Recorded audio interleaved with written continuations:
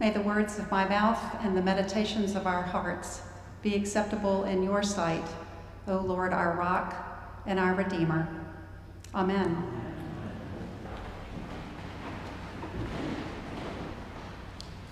Jesus is clear. Be on guard against all kinds of greed. For one's life does not consist in the abundance of things. And in his letter to the Colossian church, Paul emphasizes Jesus' warning as he writes, "Put to death or get rid of greed, which is idolatry." When I searched for another biblical definition of the Greek word for greed, covetous popped up, simply described as one who desires more.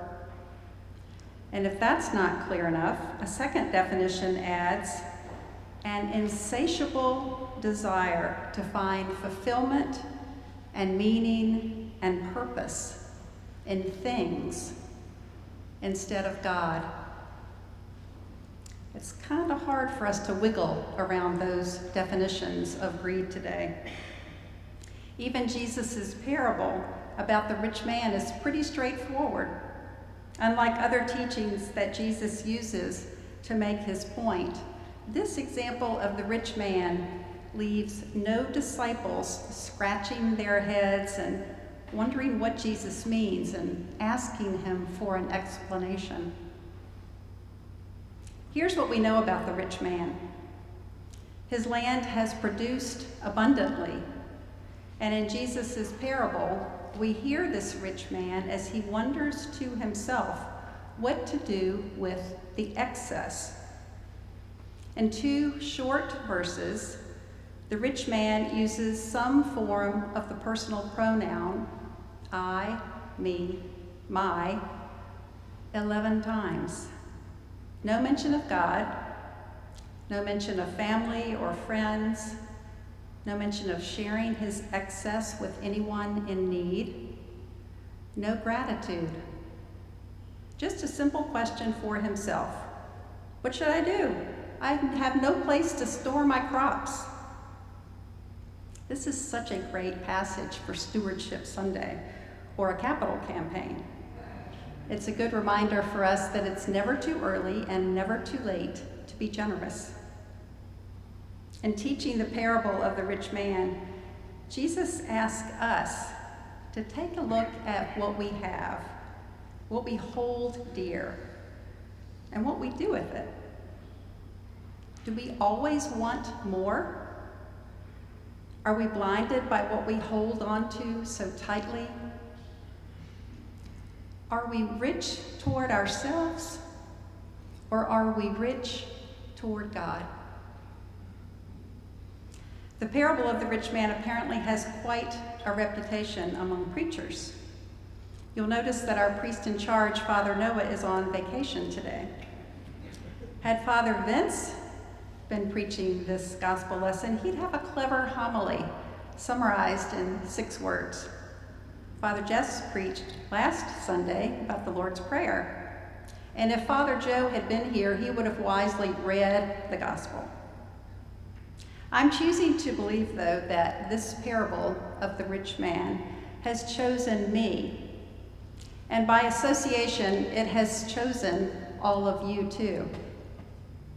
And I've learned from my wise teachers that when I'm feeling a little bit uncomfortable with something, I need to lean into it, to sit with it, ask questions about it, and wonder with it what it is trying to teach me. So that's just what we're going to do this morning. Let's hear what we think the Spirit is saying to us today through this rich fool. And I invite you to join me in my conversation with Jesus. It's more of a Q&A. And I want you to listen well for Jesus' answers. Notice when you find yourself getting a little uncomfortable. We'll listen and we'll lean in together. I'll begin as our gospel lesson does, with one in the crowd asking the first question. addressing Jesus as teacher. When are we like the rich fool, taking credit for all that we have been blessed with, forgetting that every good gift comes from you? Lord, help us to see when and where we are tempted to accumulate more and more and not be satisfied with what we already have. Are we being faithful to you with our wealth and with our possessions? Are we serving you generously with our gifts and our talents? Teacher, where do our friends and family fit in with our love for stuff? In our worries about having enough, do we find enough space and time to come to you, Lord, for your wisdom and guidance, to sit at your feet, to be reassured, to be held in your love when we are anxious and unsure about tomorrow? Our possessions are not able to give us the kind of deep security that only you can. And you seem to enjoy it when we hang out together. You even welcome our questions. We don't ever experience that when we're sitting with and fretting over our portfolio. Lord, have we stopped recently to thank you for blessing us with so much? We realize that we get kind of busy and we can be blind to the needs around us. Sometimes we remember to bring canned food with a pop top for the homeless, and during Advent, we purchase an ornament to support a child in Kenya. The faces of those children on the Christmas tree are irresistible. Teacher, what did you mean at the end of our gospel lesson today when you say, "So it is with those who store up treasures for themselves, but are not rich toward God"? Rich toward God. Are we more focused and concerned about ourselves and our abundance, or about you, Lord? What is our treasure? Are you our treasure, Lord? Is that what it means to be rich toward God? To desire more and more of you? I believe that Paul begins to answer these questions about what it means to be rich toward God. Paul is teaching the church in Colossae about their new life in Christ, how to live the way as followers of Jesus. Paul writes to seek and set your mind on things that are above, not on earthly things. And Paul adds that we practice this new life in Christ by stripping off the old self with old habits, like being greedy, and we clothe ourselves with a new Christ-like self. In other words, Paul's words encourage and give us hope today as followers of Jesus. We become less and less like the rich fool as we practice putting on this new Christ-like self.